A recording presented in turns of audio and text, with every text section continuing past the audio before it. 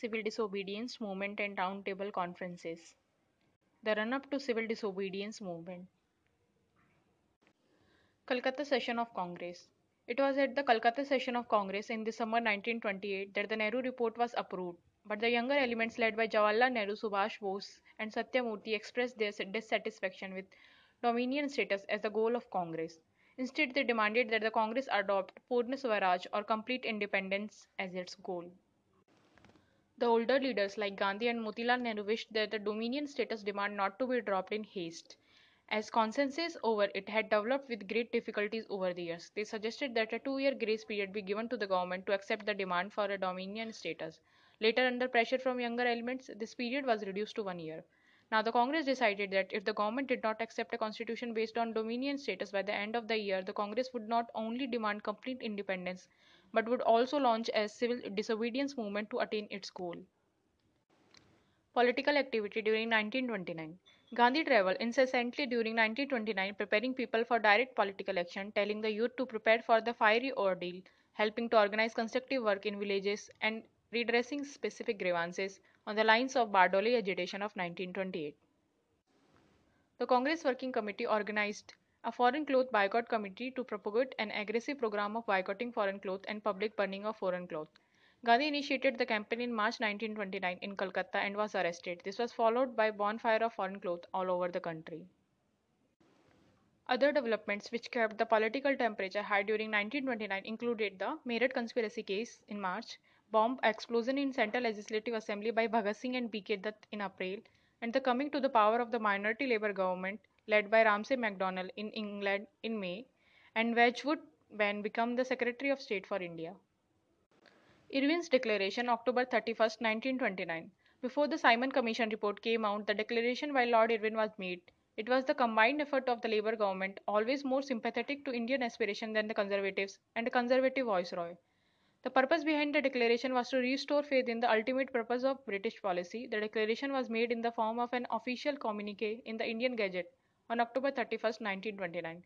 It said, in view of the doubts which have been expressed both in Great Britain and in India regarding the interpretation to be placed on the intention of the British government in enacting the Statute of 1919, I am authorized on the behalf of His Majesty's government to state clearly that in their judgment it is implicit in the Declaration of 1917 that the natural issue of India's constitutional progress as they contemplated is the attainment of dominion status. However, there was no time scale. The dominion status promised by Irwin would not be available for a long time to come. There was in reality nothing new or revolutionary in the declaration. Lord Irwin also promised a roundtable conference after the Simon Commission submitted its report. Delhi Manifesto. On November 2, 1929, a conference of prominent national leaders issued a Delhi Manifesto which put forward certain conditions for attending the roundtable conference. First, that the purpose of roundtable conference should not be to determine whether or when dominion status was to be reached, but to formulate a constitution for implementation of the dominion status, thus acting as a constituent assembly, and the basic principle of dominion status should be immediately accepted. Second, that the Congress should have majority representation at the conference, and third, there should be a general amnesty for political prisoners and a policy of conciliation. Gandhi, along with Motilal Nehru and other political leaders, met Lord Irwin in December 1929 after the Viceroy had narrowly escaped after a bomb was detonated, meaning to hit the train he was travelling in. They asked the Viceroy for assurance that the purpose of the Roundtable Conference was to draft a constitutional scheme for dominion status. That was not the purpose of the conference, said Irwin. Viceroy Irwin rejected the demands put forward in the Delhi Manifesto. The stage for confrontation was to begin now. Lahore Congress and Pune Swaraj. Jawaharlal Nehru, who had done more than anyone else to popularize the concept of Pune Swaraj, was nominated president for the Lahore session of the Congress, December 1929, mainly due to Gandhi's backing. 15 out of the 18 provincial Congress committee had opposed Nehru, yet Nehru was chosen. Because of the oppositeness of the occasion, Congress acceptance of complete independence as its goal, and to acknowledge the upsurge of youth which had made the anti-Simon campaign a huge success.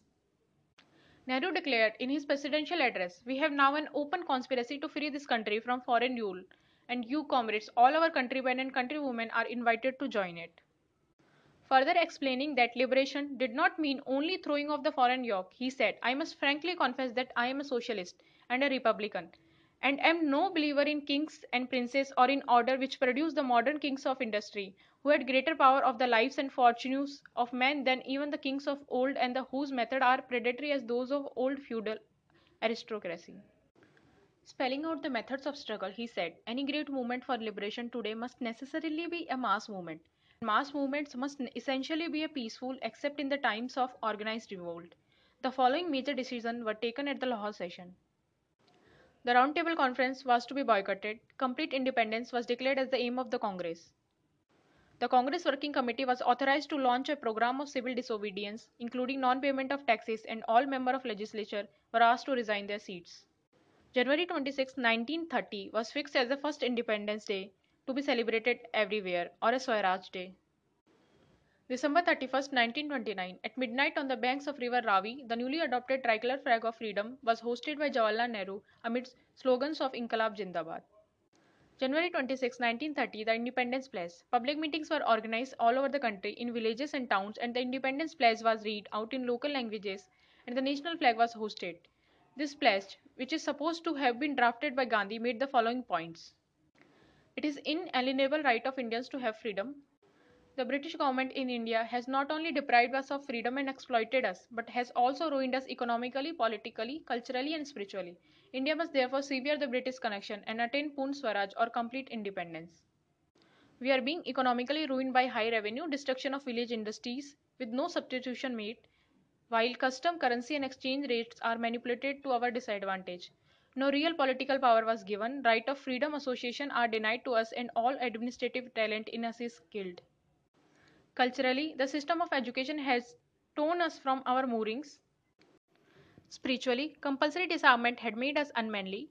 We hold it a crime against man and God to submit any longer to British rule.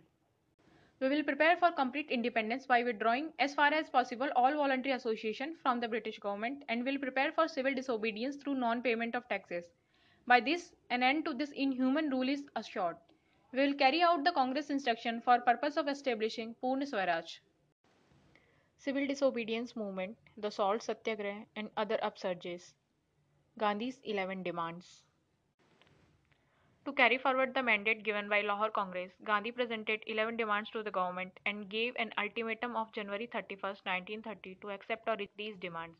The demands were as follows. Issues of general interest. Reduce expenditure on army and civil services by 50%. Introduce total prohibition. Carry out reforms in criminal investigation department. Change Arms Act allowing popular control of issue of firearms licenses. Release political prisoners. Accept postal reservation bill. Specific bourgeois demands. Reduce rupee sterling exchange ratio to 1s4d. Introduce textile protection. Reserve coastal shipping for Indians. Specific peasant demands. Reduce land revenue by 50%. Abolish salt tax and government salt monopoly. With no positive response forthcoming from the government on these demands, the Congress Working Committee invested Gandhi with full powers to launch the civil disobedience movement at a time and place of its choice. By February end, Gandhi had decided to make salt the central formula for the movement. Why salt was chosen as the important theme? As Gandhi said, there is no other article like salt outside water by taxing which the government can reach the starving millions, the sick, the maimed, and utterly helpless. It is the most inhuman poll tax the ingenuity of man can devise. Salt is flesh linked to ideals of Swaraj with the most concrete and universal grievance of ruler poor, and with no socially divisive implication like no rent campaign. Salt afforded a very small but psychologically important income like khadi for the poor through self-help. Like khadi again, it offered to the urban populace the opportunity of symbolic identification with mass suffering. Dandi March, March 12 to April 6, 1930. On March 2, 1930, Gandhi informed the Viceroy of his plan of action. Few realized its significance when it was first announced. According to this plan, Gandhi, along with a band of 78 members of Sabarmati Ashram, was to march from his headquarters in Ahmedabad through the villages of Gujarat for 240 miles. On reaching the coast of Dandi, the salt law was to be violated by collecting the salt from the beach. Even before the proposed march began, thousands thronged to the ashram. Gandhi gave the following direction for future action. Wherever possible, civil disobedience of the salt law should be started. Foreign liquor and clothes shops should be picketed. We can refuse to pay taxes if we have the requisite strength. Lawyers can give up the practice. Public can boycott law courts by refraining from the litigation. Government servant can resign from their post. All these should be subject to one condition. Truth and non-violence as a means to attain Swaraj should be faithfully adhered to. Local leaders should be obeyed after Gandhi's arrest. The historic march, marking the launch of civil disobedience movement, began on March 12 and Gandhi broke the salt law by picking up a lump of salt at Dandi on April 6. The violation of the law was seen as a symbol of the Indian people's resolve not to live under British-made laws and therefore under British rule. Gandhi openly asked the people to mix salt from the seawater in their homes and violate the salt law. The march, its progress, and its impact on the people was well covered by the newspapers. In Gujarat, 300 village officials resigned in answer to Gandhi's appeal. Congress workers engaged themselves in grassroots level organizational tasks.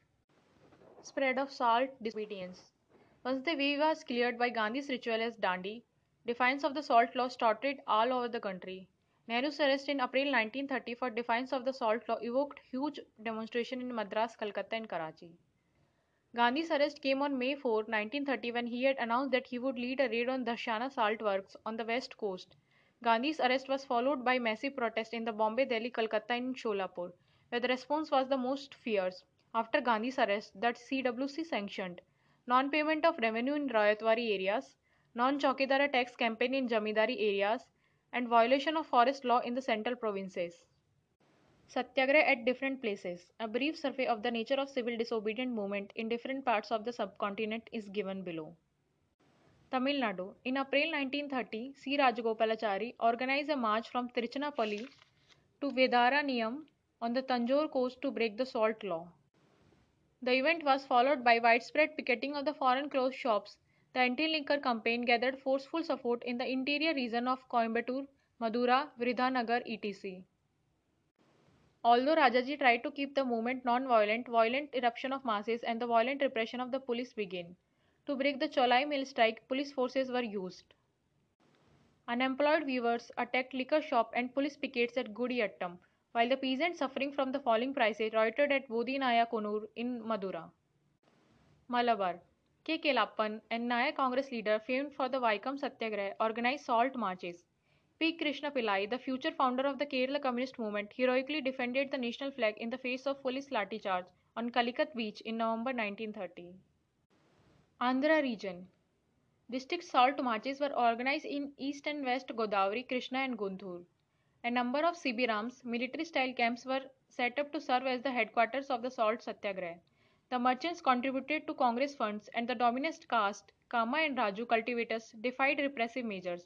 But the mass support like that in non-cooperation movement 1921-22 was missing in the region. Orissa. Under Gopal Bandhu Chaudhary, a Gandhian leader, salt satyagraha proved effective in the coastal regions of Balasore, Cuttack and Puri districts. Assam. The civil disobedience failed to regain the heights attained in 1921-22 due to divisive issues.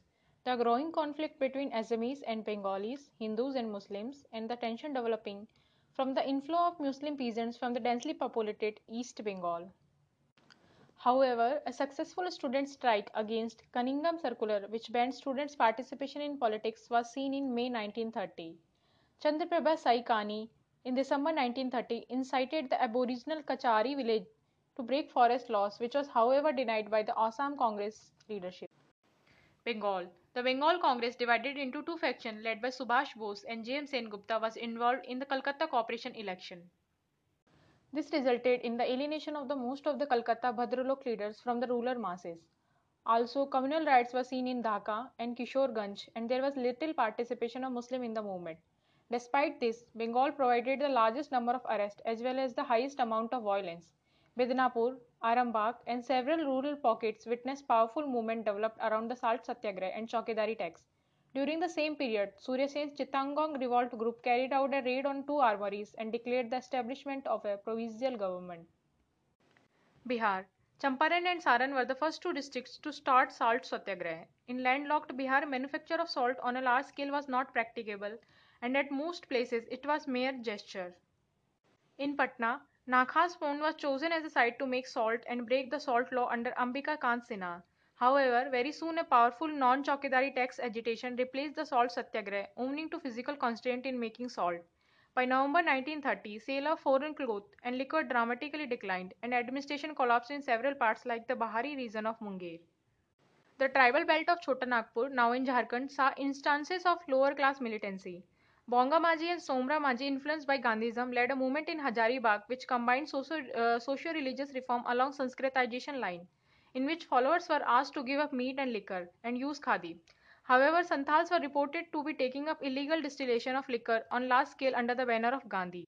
It was observed that while most of the big zamindars remained loyal to the government, small landlords and better-off tenants participated in the movement, but several times increased lower-class militancy lowered the enthusiasm of small landlords and better-off tenants. Peshawar. Here Khan Abdul Ghaffar Khan's educational and social reform work among the Pathans had politicized them.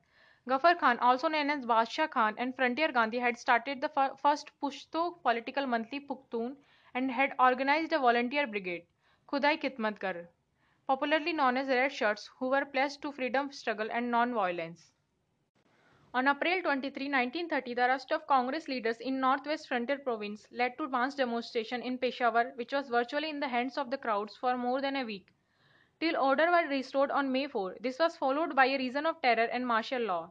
It was here that a section of Garhwal rifle soldiers refused to fire on an unarmed crowd. This upsurge in province with 92% Muslim population left the British government nervous. Sholapur. This industrial town of southern Maharashtra saw the fiercest response to Gandhi's arrest. Textile workers went on a strike from May 7 and along with other residents burnt liquor shop and other symbols of government authority such as railway station, police station, municipal building, law courts, etc. The activists established a virtual parallel government which could only be disclosed with a martial law after May 16. Dharshana. On May 21, 1930, Sarojini Naidu, Imam Sahib and Manilal, Gandhi's son, took up the unfinished task of leading a raid on Dharshana salt works. The unarmed and peaceful crowd was met with brutal lathi-charge which left 2 dead and 320 injured. This new form of salt satyagraha was eagerly adopted by people in Vandla, Bombay, Karnataka's Sanikatta salt works, Andhra, Midnapur, Balasore, Puri and Kattak. Gujarat. The impact was felt in Anand, Borsad and Nadiad area in Kheda district, Bardoli in Surat district and Jambusar in Bharuch district. A determined no-tax movement was organized here which included refusal to pay land revenue. Villagers crossed the border with neighboring princely states such as Baroda with their families and belongings and camped in open for months to evade police repression. The police retaliated by destroying their property and confiscating their lands. Maharashtra, Karnataka, central provinces. These areas saw defiance of forest law such as grazing and timber restriction and public sale of illegally acquired forest produce. United Provinces. A no revenue campaign was organized. A call was given to Jamindars to refuse to pay revenue to the government. Under a no rent campaign, a call was given to tenants against Jamindar. Since most of the Jamindars were loyalists, the campaign began virtually in a no rent campaign. The activity picked up speed in October 1930, especially in Agra and Rai Bareli. Manipur and Nagaland. This area took a brave part in the movement. At the young age of 13, Rani Gai Dinlu, a Naga spiritual leader who followed her cousin Haipu Jadonang, born in what is known as the state of Manipur, raised the banner of revolt against foreign rule. "We are free people. The white man should not rule over us," she declared. She urged the people not to pay taxes or work for the British, in the tradition established by the freedom struggle in the rest of India. As the reformist religious movement steadily turned political, the British authorities caught Haipu Jadonang and hanged him on the charge of treason in 1931. A manhunt was launched for Rani Gaidinlu. She outwitted the British till October 1932. When she was finally captured, she was later sentenced to life imprisonment. It was the interim government of India set up in 1946 that finally ordered her release from Tura jail. Forms of mobilization. Mobilization of masses was also carried out through Prabhat Feris, Vanar Senas, Manjari Senas, secret patrikas and magic lantern shows. Impact of agitation. Imports of foreign cloth and other items fell. Government suffered a loss of income from liquor, excise and land revenue. Election to legislative assemblies were largely boycotted. Extent of mass participation. Several sections of the population participated in the civil disobedient movement. Women. Gandhi had specially asked women to play a leading part in the movement. Soon they become a familiar sight, picketing outside liquor shops, opium dens and shops selling foreign clothes. For Indian movement, the movement was most liberating experience and can truly be said to have marked their entry into the public sphere. Students. Along with women, students and youth played the most prominent part in boycott of foreign cloth and liquor. Muslims. The Muslim participation was nowhere near the 1920-22 level because of the appeals by Muslim leaders to stay away from the movement and because of the active government encouragement to communal dissension. Still, some areas such as Northwest Frontier Province saw overwhelming participation. Middle class Muslim participation was quite significant in Senhatta, Tripura, Gaibandha, Bagura, and Noakhali. In Decca, Muslim leaders, shopkeepers, lower class people, and upper class women were active. The Muslim weaving community in Bihar, Delhi, and Lucknow were also effectively mobilized. Merchants and petty traders. They were very enthusiastic. Traders association and commercial bodies were active in implementing the boycott, especially in Tamil Nadu and Punjab. Tribals. Tribals were active participants in central provinces Maharashtra and Karnataka. Workers. The workers participated in Bombay, Calcutta, Madras, Sholapur, etc. Peasants. Peasants were active in United Provinces, Bihar and Gujarat. Government response. Efforts for truce. The government's attitude throughout 1930 was ambivalent as it was puzzled and perplexed. It faced the classic dilemma of damned if you do, damned if you don't. If force was applied, the Congress cried repression, and if little action was taken, the Congress cried victory. Either way, the government suffered an erosion of power. Even Gandhi's arrest came after much vacillation. But once the repression began, the ordinance banning civil liberties were freely used, including the press being gagged. Provincial government were given freedom to ban civil disobedient organization. The Congress Working Committee was, however, not declared illegal till June. There were lathi charges and firing on unarmed crowd, which left several killed and wounded, while thousands of satyagrahi, beside Gandhi and other Congress leaders, were imprisoned. The government repression and publication of the Simon Commission report, which contained no mention of the Dominion status and was in other way also a regressive document, further upset even moderate political opinion. In July 1930, the Viceroy Lord Irwin suggested a roundtable conference and reiterated the goal of Dominion status. He also accepted the suggestion that Tej Bahadur Sapru and M.R. Jayakar be allowed to explore the possibility of peace between Congress and the government.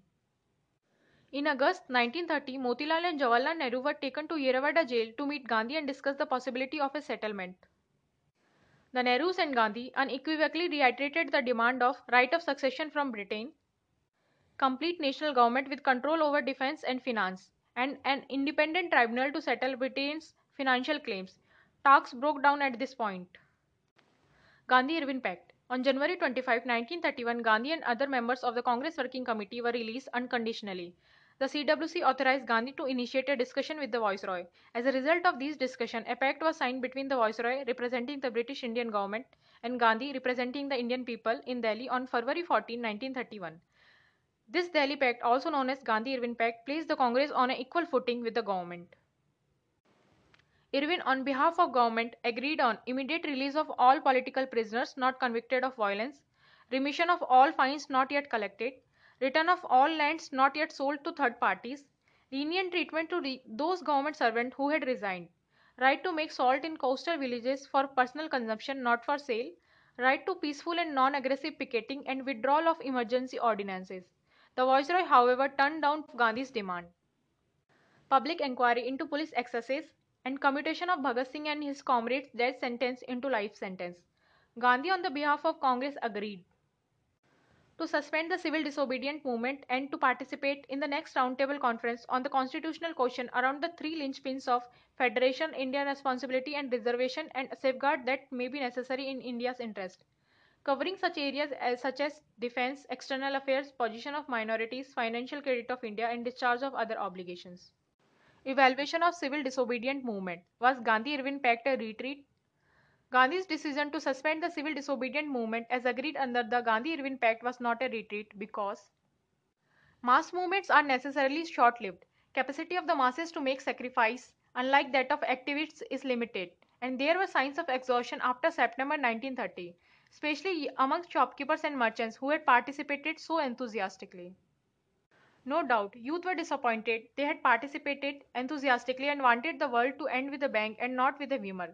Peasants of Gujarat were disappointed because their land was not restored immediately. Indeed, they were restored only during the rule of Congress ministry in the province. But many people were jubilant that the government had been made to regard their movement as a significant and treat their leader as equal and sign a pact with him. The political prisoners, when released from jails, were given a hero welcome. Comparison to non-cooperation movement. There were certain aspects in which civil disobedient movement differed from the non-cooperation movement. The stated objective this time was complete independence and not just remedying to specific wrongs and a vaguely worded Swaraj. The methods involved violation of law from the very beginning and not just non-cooperation with the foreign rule.